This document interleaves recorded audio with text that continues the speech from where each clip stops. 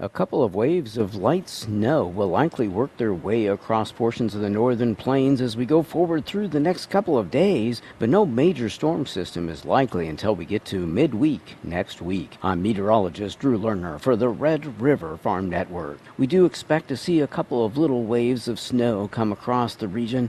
One may occur today with spotty areas of light accumulation, maybe near the Canada border in northern Minnesota and a few spots in North Dakota. But we're talking about a trace to less than a half inch of snow accumulation. For the most part, this will not be meaningful precipitation. And as we go on into the day on Saturday and on into Sunday, there will be another system that will bring light snowfall to portions of Montana, North Dakota, and northern Minnesota. A dusting upwards to an inch and a half may come with that event, but we're not expecting to see much more precipitation than that. A little deeper into the weekend, on Sunday night going into Monday, we would expect to see some light snow occur again, focusing once again on North Dakota and portions of northern Minnesota, and will work its way farther to the east into the Great Lakes region eventually. Shortly after that is when we'll see our first bigger storm system for the month, really. It looks like the snow will likely begin in Montana and the western Dakotas as we get out towards sometime on Tuesday. And Tuesday night into Wednesday, we'll have snow overspread the entire northern plains. Snow accumulations right now look like they're going to run from 3 to around 6 inches. That's enough snow to cause some travel issues across parts of the region, and we'll continue to monitor this rather closely. There's actually some computer forecast models suggesting that some of the snow accumulations could easily go into the range of 8 to around 12 inches. It's too soon to buy into that kind of snow accumulation that far in advance, but we will continue to monitor this closely. A significant amount of colder air will be working its way into the region as we go forward through the week next week as bitter cold air from Canada sags southward across the area.